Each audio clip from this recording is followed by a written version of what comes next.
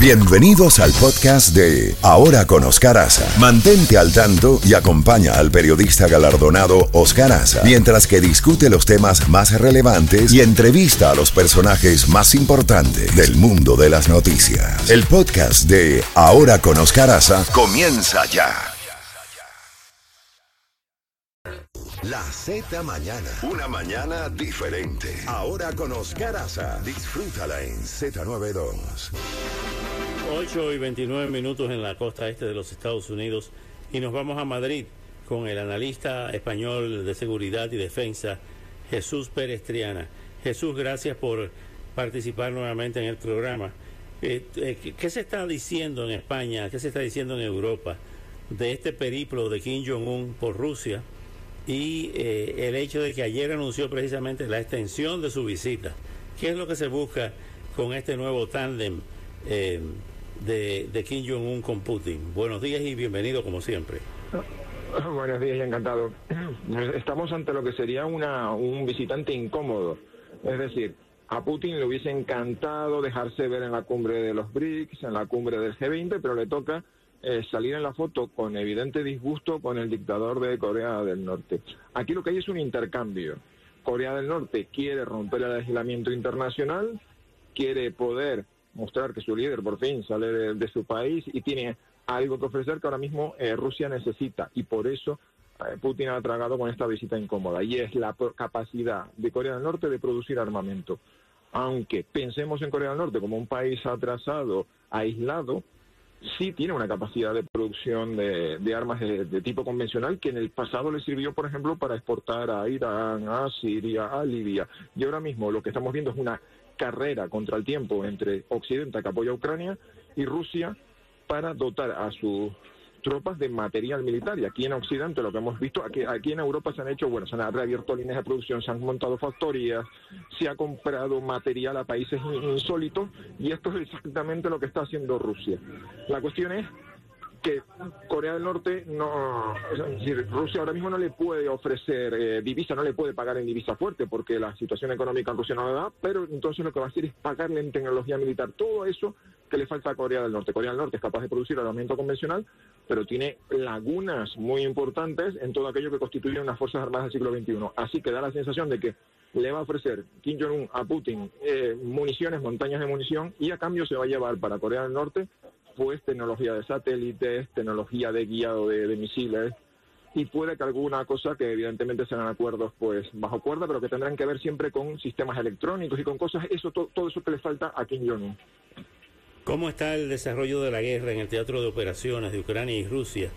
Vimos que hubo un ataque en Crimea donde afectaron un submarino y 2 barcos rusos. ¿Cómo ves esta situación?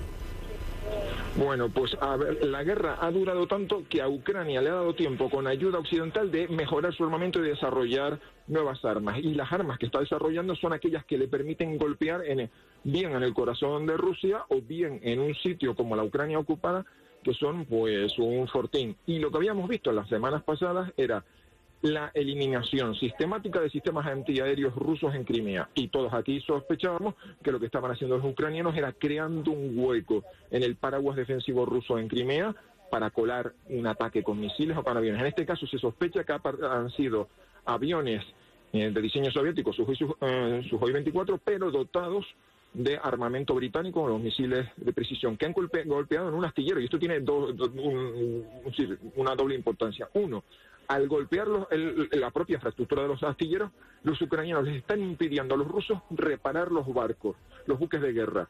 Y la segunda cuestión es que han dañado buques que estaban ahí. Y esto tiene una particularidad, y es que el Mar Negro es un mar que es, en caso de guerra, es decir, todos los barcos deben entrar y salir por Estambul. Pero en caso de guerra, Turquía se reserva el derecho a cerrarlo. Entonces, Rusia ahora mismo no puede entrar, no puede llevar al Mar Negro más buques de los que ya tenía. Entonces, todos los buques de guerra que va perdiendo en esta guerra en el Mar Negro no los puede reponer. Entonces, este ataque ucraniano ha tenido pues un mucho más valor del que podemos pensar a priori, porque le reduce la capacidad de combate de los rusos. El submarino que ha dañado es uno de los 4 que tenía en el Mar Negro con capacidad de lanzar misiles, y de misiles de crucero, y lo habían usado los rusos para atacar Ucrania. Han dañado gravemente, que posiblemente quede ya totalmente fuera de servicio, un buque de asalto anfibio, lo cual, no había ninguna amenaza de que los rusos lo utilizaran para asaltar las costas de Ucrania, pero sí lo han estado llevando para el esfuerzo logístico, para llevar todo el material de Rusia al sur de Ucrania. Así que este ataque refleja que los ucranianos están mejorando su tecnología con la ayuda occidental, con drones, misiles de largo alcance, con la ayuda que están recibiendo. Han dañado importantísimo un astillero que le impide a los rusos reparar los buques de guerra y reducen la capacidad de combate de la Armada rusa en el Mar Negro, que no pueden reponer porque no pueden entrar nuevos buques porque las leyes internacionales le permiten a Turquía cerrar el grifo, y eso es lo que han hecho desde que comenzó la guerra. Jesús, ¿cómo ha sido tomado el hecho de los mercenarios cubanos que están siendo reclutados para llevarlos a Ucrania? Dicen ellos que engañados, dijeron que lo iban a llevar para la industria de la construcción y lo que lo están mandando al frente. ¿Qué sentido tiene, qué lógica tiene desde el punto de vista técnico-militar el enviar a pelear a personas sin entrenamiento y que no son militares, como era el caso del grupo Wagner? Pues aquí hay dos cosas. Uno es los problemas de personal que tiene Rusia.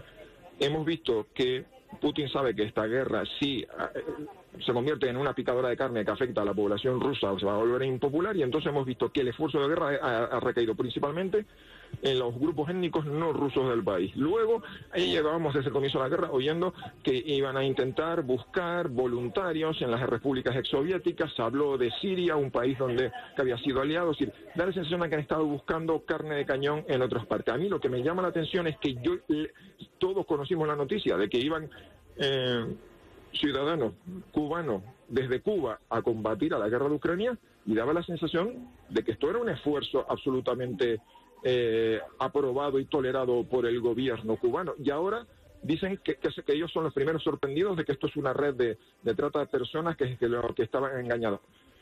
Sabiendo cómo se mueven las cosas en Cuba, es como muy extraño de que el gobierno cubano ahora se hagan los sorprendidos diciendo que aquí ha habido engaño. Esto da la sensación de que alguien no estaba recibiendo el dinero prometido, o los rusos se han sorprendido. Bueno, aquí hay algo muy opaco, que tiene que ver evidentemente con el cobro de comisiones y con el que alguien estaba recibiendo dinero por reclutar esos desesperados combatientes para carne de cañón que necesita Rusia. Que no sean personal formado, bueno, eso lo hemos visto en esta guerra. Es decir, la falta de preparación y entrenamiento no ha sido nunca un obstáculo para las Fuerzas Armadas rusas, que han sacado de su puesto de trabajo a ciudadanos y los han lanzado como carne de cañón con muy poca formación a combatir en Ucrania. Hemos visto que han sacado de las cárceles a presidiarios con crímenes de sangre, y hemos visto que también han lanzado tropas a veces pues en misiones suicidas. Así que la preocupación y el respeto por la vida humana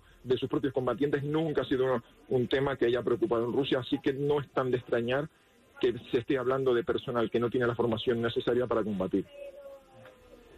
Jesús Pérez, Triana, como siempre, muchísimas gracias, muy agradecido por estos minutos, y hasta pronto, hasta una próxima oportunidad. Pues encantado y hasta la próxima.